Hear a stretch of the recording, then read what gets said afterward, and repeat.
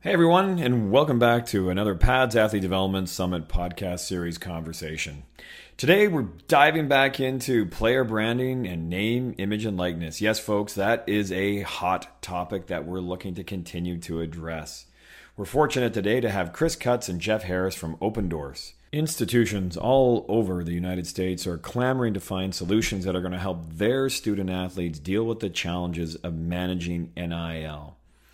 Opendorse has been one of the institutions, or I should say, one of the organizations that many of these institutions are turning to. Our hope with this conversation is to better understand the Opendorse model and to really get our arms around how they view the changes that are taking place in the name, image, and likeness industry, the risks and benefits to student athletes and organizations, and how they believe they are situated to provide value to both student athletes, organizations, and businesses. Name, image, and likeness is a complex and just forming area. Our objective here at PADS is to provide different perspectives, both from industry, from academics, from the athlete perspective, and long story short, we're trying to bring all of those different perspectives into our Athlete Development Summit podcast series. We hope you enjoy this perspective. Let's dive in. Hello, friends. The PADS Athlete Development Summit podcast series is extraordinarily fortunate to have Aura Health as a sponsor this year. Founded in 2013, Aura Health is the company behind the health tech wearable, the Aura Ring, which provides actionable insights on sleep and its impact on your overall health. It's used by top performers across a variety of industries, including the NBA, the WNBA, NASCAR, UFC, and more. And in fact, I've got one on my finger, which I had before Aura even thought about sponsoring PADS.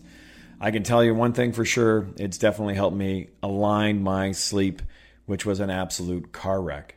The Aura Ring delivers personalized readiness and activity and sleep insights automatically to the Aura app, providing wearers with practical steps for long-term improvement. I can attest to that. The Aura Ring is not a medical device and is not intended to diagnose, treat, cure, monitor, or prevent medical conditions or illnesses. For more information, I'd urge you to check out auraring.com. And on behalf of PADS, we thank you for your sponsorship of the PADS Athlete Development Summit podcast series. Hey everybody, Duncan Fletcher here, Executive Director of PADS. I'm here with my colleague, Stephanie Thorburn. How you doing, Stephanie? Doing great. How are you? Not too bad at all, thanks. Super fortunate here to have Chris Kutz and Jeff Harris from Opendorse. Guys, how are you today? Great. It's going to be better. Awesome. I'm glad you guys are here. Now, what we've been doing with our PADS Athlete Development Summit podcast series is we've been getting people we're talking to talk a little bit about what brought them into the sport environment, what their background is. So you guys are of no exceptions. We're going to throw it to you. Chris, I'm going to put you on the spot right away. Why don't you tell us a little bit about how you came to Opendorse and maybe how you got an interest and a passion for athletics? Yeah, I think my interest and passion started from just reading books. So back when I was a teenager, I wanted to go to college, of course, and was told you got to read more to get smarter. I can't speak for the latter, but the former I did. And basically read several sports books, starting off with Moneyball, very cliche for anyone my age, and just introduced the side of sports outside of playing the game, right? So I played sports, of course, growing up, and then realized my career was not going to follow me into college. And so I just wanted to work in sports from that moment on, right? You went through the whole journey of what that meant, eventually settled in minor league baseball and then college athletics, all centered around the idea of communication, social media, creative services, essentially branding and how it's done today. From an athlete's perspective. And that led me to Opendorse. In my role as a Ready Program Director with Opendorse, I oversee our name, image, likeness education solution, getting athletes ready, getting coaches ready for the NIL era that's, soon after this call. And so we want to make sure they play the game right, understand how it's all going to work, because we cannot necessarily get them a deal, just like anyone really can, unless they're its own journey, but we can understand how the game's played. And give them the rules a little bit and some different processes and how to build their brand. So Opendorse has been doing it for nearly a decade. Obviously worked on the client side or the customer side, and got to know it a lot through that experience and just identified as that's a company I want to work for one day. And that day's here. Phenomenal. Well, I appreciate that. Thanks a ton, Chris. Jeff, I'm going to put you on the spot, man. Yeah. For me, little different than Chris. So in college, I worked in the athletic department at the university and helped with operations, so setting up, tearing down events, and really, leading up to that, sports has always been something I've always been drawn to. I was a kid, like when I'd be homesick and Sports Center would always run the same episode every hour, I would watch 4 straight episodes of the exact same thing. But sports is always a big part of my life. Got to college, knew I wanted to work in sports in some way, even considered like coaching and stuff at some point. But interned there. Then after I graduated, interned for a minor league baseball team for a summer. So got to experience the minor league life. And then after that, an internship opportunity opened up at Opendorse. And when I started there, it was 6 years ago. So we were still very young, and really our whole focus was, helping professional athletes get more endorsement opportunities on social media, and all that stuff was very new. And one thing that we started to think of was, we can have this marketplace that can help athletes get endorsements, but there was really no way for us to help athletes grow their brands. And that's when, towards the end of my internship, we started that part of our business, where helping to link up either pro teams with their athletes or college teams with their athletes to get them content to help them build their brand. So I started as our very first account manager, and now I'm a senior account manager here at Opendorse, helping our partners utilize our software as best they can. And with me, what's nice is I get to work with a very wide variety of customers, from high schools to very high-end college partners to the PGA Tour and the NBA Players Association. So really wide gamut, but it's good to be able to bring that experience that I learn at different levels to, our smaller or larger customers there too. So that's kind of my story. That's fantastic. Thanks for sharing that, Jeff. And I got to ask you, if you were working for a minor league baseball team, what was the name of that team? Because usually those names are like just out to lunch, right? What was your squad? Yeah, theirs was a little more, normal. They're the Omaha Storm Chasers over in Omaha, the AAA baseball team. Gotcha. That's not too bad, but that's a good one. Kind of suits the locale, right? Oh yeah, and they definitely played off of it. Like at the end of the 6th inning, they would have people come down to the field dressed up as a cloud, a lightning bolt, raindrop, and have them run from one side of the field to the other. So wow, they played off quite a bit. I'm sure they did, as long as they didn't put you out there in a tornado suit and have people chasing you, right? Yeah, I was able to stay away from that. Yeah, no doubt. I'm not here to run, man. I'm not getting paid enough to do that. Well, I'll tell you what, before we jump into some of the other stuff I want to hit on, I was curious, just for those folks that may not be 100% familiar with Opendorse and what Opendorse does, before we kind of jump in order to kind of frame up the context and your perspective, maybe I could get you guys to talk a little bit about what does Opendorse actually do? And, let's break it down so even I can understand it. So what exactly do you guys do? How does it work? And how does an athlete and or an organization benefit from utilizing Opendorse? Jeff, you got the veteran on this, so you can go ahead and take that one. Yep. So Opendorse is an athlete marketing platform that really helps athletes, across the entire gambit, from helping them understand their brand, helping them grow their brand, helping them protect it, and then eventually, as coming to the college sports realm here in a few weeks, but then also currently at the pro realm, helping them monetize their brand. So we have 4 different products that our partners purchase. Everything for the athletes is free, which is nice. That's always been a focus of ours. They never have to pay for anything. But schools will utilize us for, we have Opendorse Ready, which Chris is the head of, that's helping athletes educate them on their brand, on NIL, on different things there. And then Opendorse Social is what we offer for pro teams, universities to utilize to distribute content to their athletes. So they're taking a ton of photos and videos and stuff while the athletes are on campus, and the software makes it really easy to get it into the athletes' hands so they can start to share it on their social feeds. The next one is that protect your brand. So Opendorse Monitor is something that compliance departments use to make sure that their athletes are compliant with their endorsement opportunities, making sure that maybe school logos aren't being used and any rules that the schools have aren't being violated.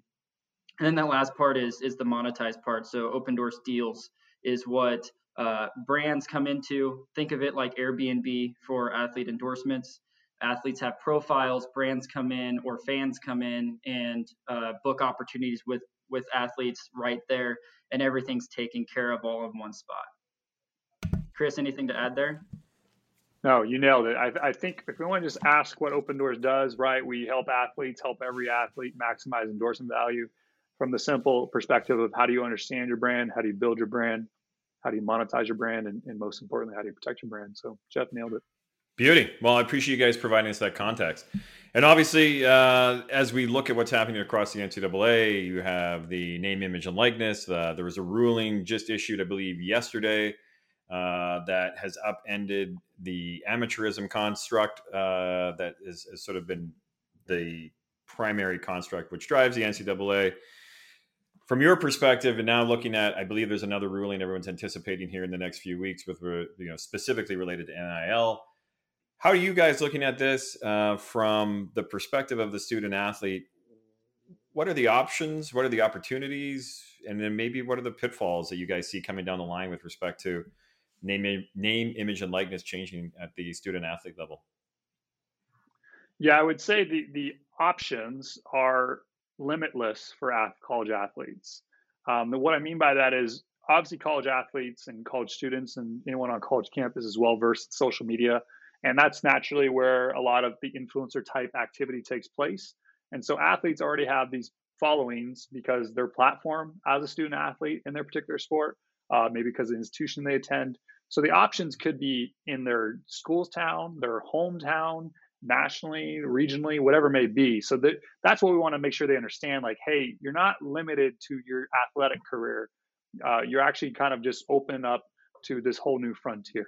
The opportunities that may lay out there could be a matter of social media opportunities. They can be the non-social media opportunities. And we want athletes to know what those look like, right? So part of the READY program, part of the education piece that we all work within is getting athletes to see what are the exact examples that they expect maybe from day one, right? In some states, July 1 is that effective date. Obviously, NCAA is coming through at whatever point. I'm not sure it's going to be July 1 at this point. But at some point, they'll come in with a national solution, or they'll maybe wait for a federal solution from the Congress level. But the opportunities, we know what they look like because we've been doing it in the professional space for nearly a decade. Like there's 40,000 plus professional and student athletes on the Opendorse platform. So we understand what the professional athletes are doing, and we want to share that same information so they can see the opportunities through their own lens. I believe the beautiful thing about the college athletic space when it comes to NIL, it is in the athlete's hands. It is their path that they'll chart, is their option to opt in to the whole experience. And so they can craft their brand around being a football player, volleyball player, soccer player, lacrosse player, or they can frame it around being a photographer, graphic designer, someone who's into food, someone's into fashion, fitness, whatever it may be. Those are the opportunities. The pitfalls is it's on them. And what I mean by that is there's a lot of education they need to understand. They will have to grow up a little bit faster if they really pursue this whole thing. What I mean by that, taxes, LLCs, all these other things that are kind of constructs that protect people as entities or influencers or corporations, right? Those are some things they're going to have to learn, right? If you're an influencer or you endorse a product on social media, you don't pay tax. They don't take the taxes from you. You're not an employee. You're an independent contractor in most cases.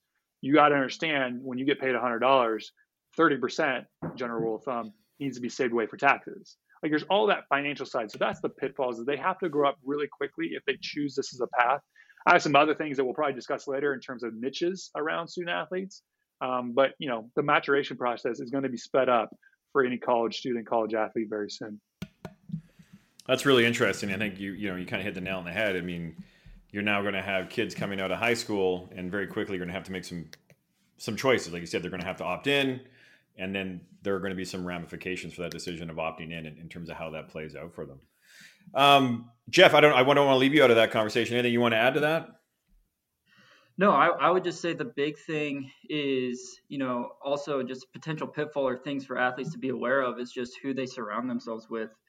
Like they just need to be very careful with, like right now, there's tons of businesses popping up like crazy that are claiming to, want to help them. But, you need to make sure that that is actually the case. And it's not something where you may get taken advantage of, or there may be something that you're not fully aware of when you sign up for something. So just, due diligence and understanding really what you're getting into.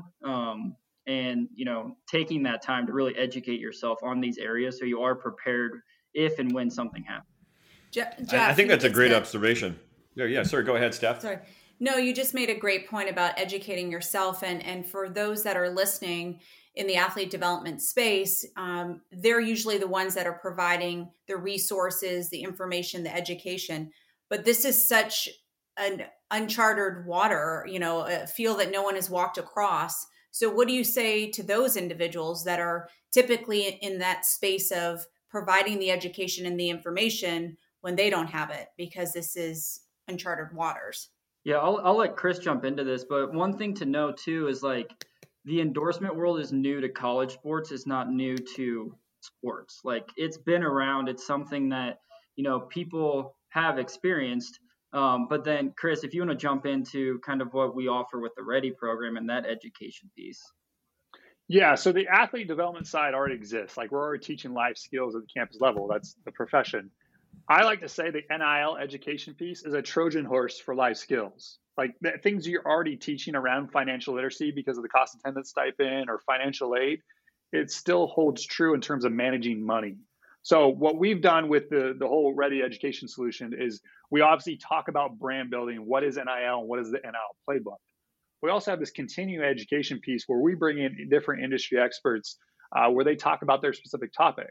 And what I mean by that is it could be Twitter, right? How to best use Twitter to build your brand. It could be Courtney Altimus of Team Altimus, who talked about financial literacy and understanding how that financial process to a deal works. It could be Luke Fedlin talking about contracts. Like we have these conversations occurring. And because we want to be able to offer that to anyone at a campus level to say, you are not the expert, and we may not be the expert in reading contracts, but we want to make sure that you have some general knowledge because an athlete is either going to come to you or expect it in the programming that already exists at the academic year to help them set up for success. This relates to anyone listening to this, but the student athlete is always at the center of the whole thing. Our job is to make sure they're set up for success. And however you want to look at it, we got to make them the best athlete so they can perform well and obviously may lead to wins or opportunities in their career. We got to make sure they have the right academic support to make sure they're stellar students and doing their part around that role. Maybe they really want to be involved in community. What programs are we offering around community service that allow them to be advocates in the space they want?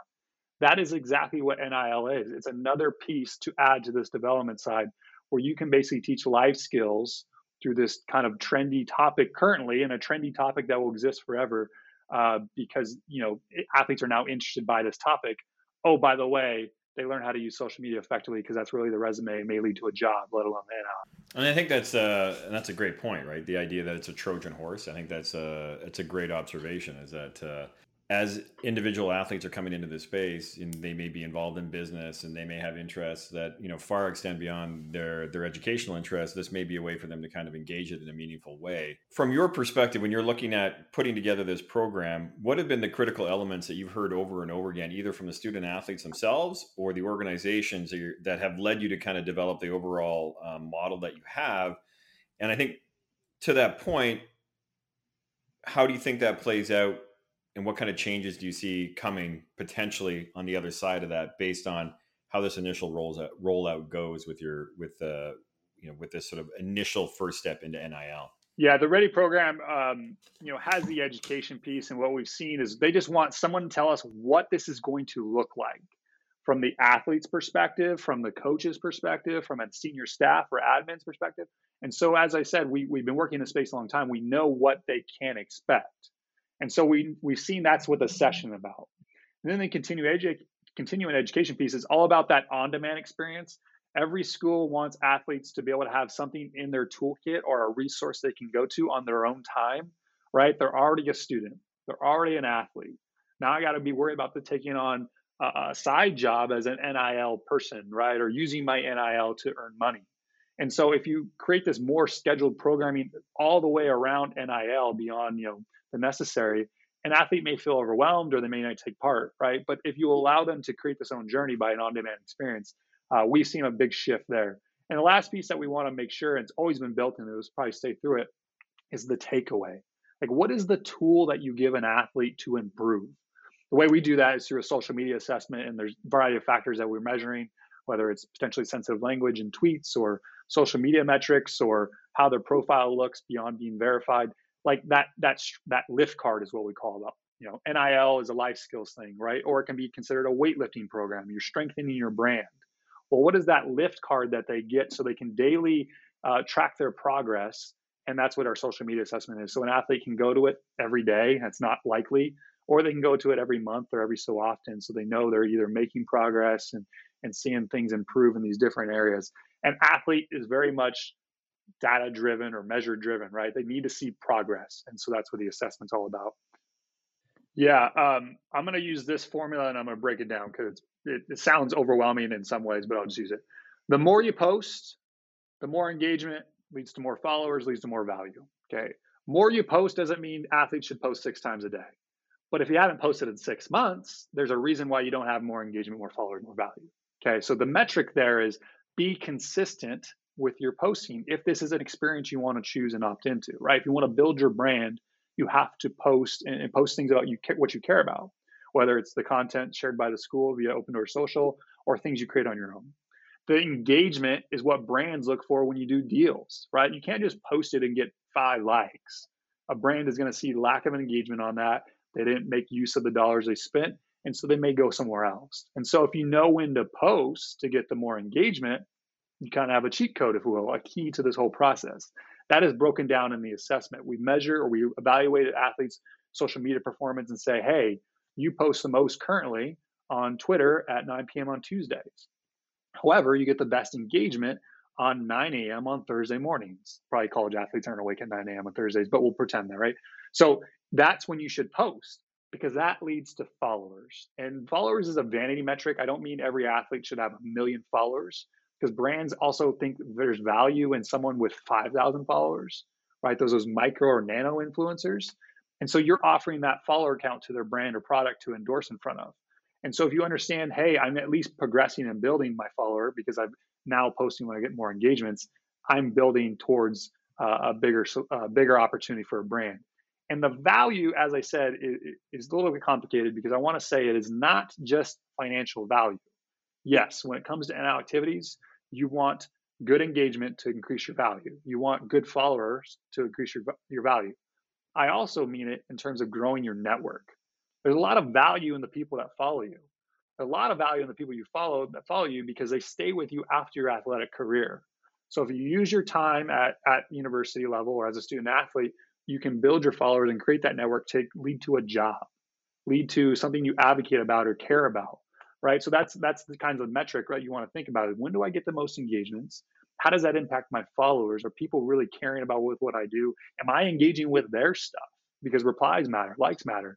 And then you'll see process built and progress built, through the whole process. It's not overnight, but that's a good thing because you can allow very approached and well thought out way to do the whole thing. Yeah, and then I would just add in there too, like Chris was mentioning with social media, like even offline endorsement opportunities are going to be tied to social media. So if you are holding a camp, you're going to advertise it on your social accounts. That the more people that follow you, that means you're reaching more people to actually come to your camp or your autograph signing. Or if if you're into fashion and you have a fashion line that you're selling, you're going to be selling that on social media. Like that is the way that you're going to reach people. So social media is going to play a big role in it, even if the opportunities aren't, a Twitter post or an Instagram post. That effort you put in to grow your brand, grow your following is going to trickle out to those other opportunities as well. Exactly. That's why I go back to that Trojan horse thing. Like when I started my career, it was coaches saying, don't post, don't publish, don't tweet, right? It was a negative on social media. And then you realize the culture is teenagers and young people are always on social media or seem to be always on social media. Okay, then how do we think about it in an effective way? Build your brand, post things that you care about. Because it's your resume. It's how people are going to hire or fire you potentially one day, let alone do an activity. So I like to stress that, like, this is just reprogramming your mind and how this is already taught. We don't mean to be on social media all the time. That's not a healthy experience. But there are times when you can be effective on social media. How do you think sponsors and buyers of, media in this context, how do you think they're viewing the NIL and the student athlete environment as an opportunity? I think there's excitement from every angle. because it's this untapped market to put their product in front of their followers or put whatever in front of those followers. Obviously, there's the headline grabs of nefarious actors in this whole space. There's the car dealerships who are going to be paying $10,000 for an appearance, right? I don't think that market will be as abundant as some people speculate. I have to say, think less about car dealerships and think about teeth whitening companies. And what I mean by that is they're going to exchange products with athletes, and they're going to post on their channels and either get free product or get a discount code and get sales tied to that. Like, there's these upcoming brands who already do that type of marketing. Those are the ones who are going to jump in. There's going to be a race to be the first in every angle, right? There's going to be a brand who wants to do some big deal with every athlete, or a brand that wants to do a big ad deal with a few athletes. And so there's going to be a big jump at the beginning, and then we're going to see it level off a little bit. And then we're at football season, we'll get natural intrigue around things. So there will be excitement for the next 12 months. But as always, there's a market maturation that will occur. Do you really think that sponsors are looking at athletes, student athletes in particular, as a really powerful mechanism to engage in, they're obviously it's a little bit more regional.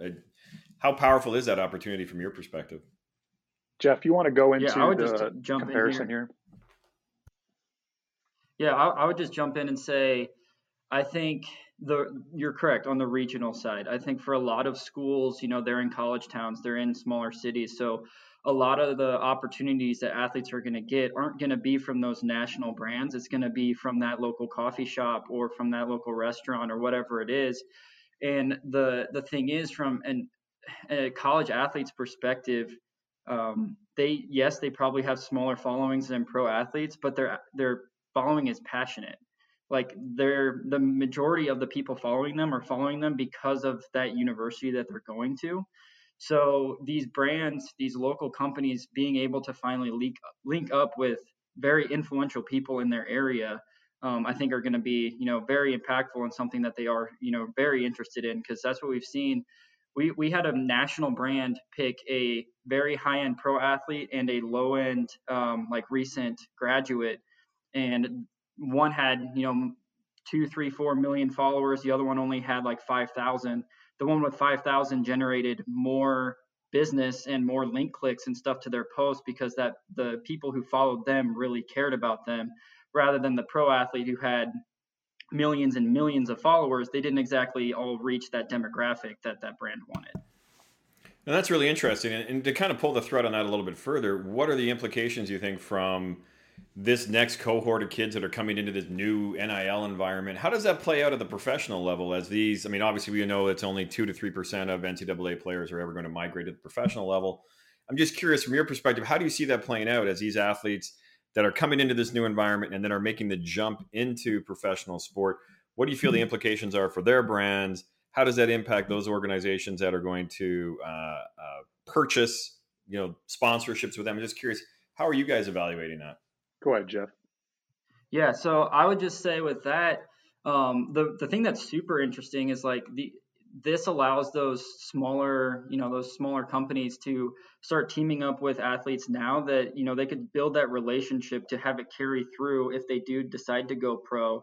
And that also is a relationship that the athlete is obviously comfortable with. So it kind of gets them ready for that professional realm when, maybe bigger brands start to come calling. But all in all, especially on this side with, I'll just keep going with athletes working with smaller companies, it will prepare them very, very well for when they do take that next step. They already know what to expect, and they're not initially getting overwhelmed with hey, this giant, soda brand is coming after you and has this gigantic offer. You're kind of getting your feet wet with these opportunities that are a little smaller, but again, you're more comfortable with it and you know what to expect. Got it. What I'll add to that is brands don't want one-offs. Companies don't want one-off posts. They would like a partnership most often. And so if they find a good athlete to work with at, sophomore, junior year, and they go on to be pro, they might have a pretty good situation already created. And so if you think from a partnership standpoint, from an athlete side or a brand side, this only allows those to grow and flourish sooner, or obviously find different ones as you go along. But it does allow a little more fruitful experience for all sides. Yeah, I would just say that is something that it's a very common thing that people are bringing up is like NIL, like only male athletes are going to benefit from this.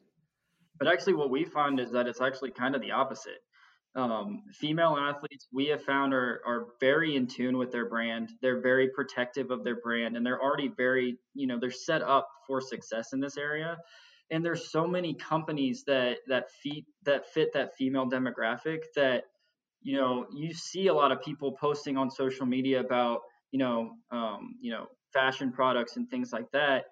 But there are just as many of those companies as there are companies for men, and there just haven't been as many female influencers in the past that would work to kind of capitalize on that. And now with it coming to the college ranks, female athletes attract a lot. The national women's soccer team, the women on those teams generate a lot of money through endorsements just because of how marketable they are, and a lot more than their male counterparts because of that reason. So that is a very common question and a common concern that there's going to be a big disparity. But actually what we've seen is that it may actually lean more a little bit on the females coming out looking pretty well on this. I'll add to that. Forbes recently put out an article. There's the NAIA space is at NIL in effect already, right? So Forbes came out with an article using some data from Playbooked, which is a marketplace already in place, founded by a former NA or current NAIA athlete. They basically analyzed 18 deals that have already taken place that they were privy to.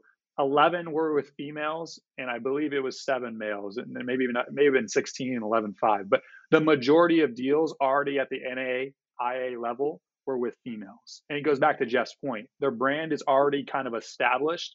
They already have been thinking that way, well advanced of male athletes. You also have to think about where brands want to spend their money. They may find it more effective to market their product to a female's athletes' followers. There just might be, the product that they're selling is trying to reach females or reach the followers that they have. So I think that process will be quick. And I also believe it'll help grow the natural following of female sports. What I use by that is think about the Olympics, right? The Olympic every 4 years or every 2 years, based winter, summer, there's these natural stories that come out, and it's usually just either based on performance or going into it. And those all draw attention to their sport, right? Simone Biles is amazing for gymnastics, and gymnastics is obviously a great sport, but there may be someone who is, skateboarding is going to be at Tokyo Olympics, right? There may be a female skateboarder, and it's going to draw more attention to female athletes in that sport. That only grows the game. And so what I'm saying is a lot of that activity already takes place once every 2 years. Now imagine it every year, because college sports is every year, goes year round. That's really interesting. I'll say that they are approaching it from a completely different perspective. I believe their policy or legislation is going to be it's already short, where the NCAA is going to be a little more aware of what could take place and put these guardrails. What they can learn is obviously where the dollars are being spent, how much it is, what sports, and the other thing about that article, it wasn't just the high level sports or high marketable sports based on anecdotal evidence, right? Football, men's basketball. It was like track and field and cross country and volleyball and soccer. Like, it's a gamut of sports. And that's what they can learn. Like, this is not going to occur just for the Trevor Lawrences at Clemson or the Justin Fields at Ohio State. It's going to occur. Yeah, I think the NAIA model is a little different than what NCAA is going to have, because there's less restrictions or less rules at the NAIA level, because the NCAA wants to have guardrails. But there is information that they can see that this will impact every athlete at any sport, right? So that article kind of shared 18 deals or 16 deals, whatever it was. And it wasn't just the high marketable, supposedly, sports that received deals. It wasn't just baseball or football or men's basketball. It was track and field, it was cross country, it was soccer, it was volleyball. There was at least 6 or 7 sports captured in this small data set. That tells you that this is going to impact anyone, because it's not tied to the athletic career necessarily. Now, obviously, if you do well in your sport, you have a higher market rate or more opportunities that may be in front of you. But if you build your brand outside of it, or not necessarily always tied to your sport, or maybe you lean into being the best at that sport, or more interesting in that sport, or show the right content around that sport, that could be your brand. So I think they can see just how many people or how many athletes in a variety of sports are impacted. The numbers around financial side were probably not necessarily an indicator of what's to occur just based on the NAIA level. but it does show the distribution of money from a deals perspective. I think that's kind of interesting, and I'm going to take it in a slightly different direction based on that. Are you guys taking a different approach as it relates to looking at your experience dealing with professional athletes, and now you have this sort of transition into the collegiate space? Maybe I could get you guys to just sort of compare and contrast in terms of, hey, this is how we've sort of done it at the pro level. This is now how we're trying to do it at the amateur level, and maybe we could just kind of riff on that for a few minutes, because I think it's interesting. You guys have that longer term horizon, longer view in terms of what's been going on, and I'd be curious to hear your take on that. Yeah, I'll just jump in and say, first and foremost, with Opendorse, like what we offer to pro market is a software that can make things easier, right? In the pro market, obviously, there's a lot of like agents involvement, but at the college level, we don't really expect that to be the case. There'll be athletes that are very high end that have agents, and that's all baked into our workflow. But for the most part, a lot of these athletes are, going to be getting advised by their parents, or just doing it all themselves. And that's really where, with Opendorse deals that we offer that athletes can opt into, is really making that process as easy on the athlete and having it all in one place, so they aren't bouncing around and having to do a lot of different stuff, because they essentially need to fill that void of what an athlete or an agent would do. And the reason we don't really see agents being involved that much in the college space is just because, for an agent to make, say, $100,000 in a year, they would have to bring athletes over $1 million worth of endorsements in order to make that happen. And bringing over $1 million to a group of athletes, with smaller followings is probably going to be tough unless you're helping, hundreds and hundreds of athletes at once. So that's really the main, one of the big differences that we see between the pro and college space is just that, that agent involvement. And that's why, like I said, with Opendorse deals in the marketplace that we have, it's set up in a way that makes it easy on the athlete. So they can manage all of the stuff that they need to at once. Jeff and Chris, if you can share with us how universities, colleges, athletic directors, coaches can start to use NIL with regards to recruiting. How can it be seen or used as a recruiting tool? Yeah, I would say on the recruiting side, it's already started. Like, schools have been pushing this for at least the past year on, mainly what they're pointing out is, the size of their fan base, how much, a big one is how much money is IMG bringing in for the school in terms of ad revenue from licensing and stuff like that, because that's a pretty decent indicator of the amount of money in that area and how that, could be passed on to the athletes, and in terms of like those brands also working with athletes. But really from a recruiting perspective, pretty much every school has something in place. So it's all about differentiating yourself, right? So the thing that we've seen from schools is like Nebraska was the first one in the country to add an NIL readiness program, which was our Ready program. And then from there, like, I feel like almost every single university has something. So then it's like the next part is now schools are starting to work with their universities on the education and academic side of having classes for athletes or athletes and students at the university to partake in, to learn more about brand building and, how to monetize your brand in different areas and stuff like that. And, teaming up with the graphic design school to, help get content to athletes and stuff like that. So I think the biggest part moving forward is now everybody has the foundation, and it's, continuing to grow it and really starting in less than a week or in just over a week, it's going to be about results. Like right now, you can all, you can sell the idea of like, this is what it's going to be like. And in over a week, it's going to be, this is what it is. So that's a big thing that like actually performing is going to be huge. So schools need to actually have data to back up what they're saying rather than hypotheticals of what they think is going to happen. But we envision this to be the next arms race. Facilities have been the arms race for the past, 10, 20 years. NIL is going to be the next one because it's going to be something athletes really care about it. It's something that, they are passionate about and will prepare them for the future, and the teams that they're going to be looking to go to are the ones that are going to be able to support them the best and get them in the right spot. So that's how we've seen, athletic departments recruiting now. And we feel like that's only going to continue more. And Chris, anything you want to add to that? No, I'll say just a couple more points that people are using on the recruiting side to add to what Jeff already said. Alumni network, right? And the reason why I say that is that's already that base who is tied into the university. What is the size of that? It may not be necessarily the size of people that attend all games for all sports, but those alums may want to do activities with athletes in sports and whatever it may be, so because they're already engaged. The other one that we see is everyone's, big city wants to tout the number of Fortune 500 companies or amount of people in the city. Well, to be honest, Ames, Iowa probably has, just like Jeff's example earlier, the millions of followers versus the 5,000 followers. Ames, Iowa might have more engaged fans compared to Vanderbilt. Vanderbilt's in Nashville, but Iowa State's in Ames. Now, you can speak to some success of some sports make a play there, but the things that you're selling may just matter to the market that you exist in, because it's all about, just like social media, the amount of people who are engaged with the university, because those are the people that will probably most likely support athletes through NIL activities from the jump. The other thing that I'll also say about the recruiting side is, and just backing up what Jeff said, there's going to be a lot of coming to head standpoint in terms of, you promised me this, where is this?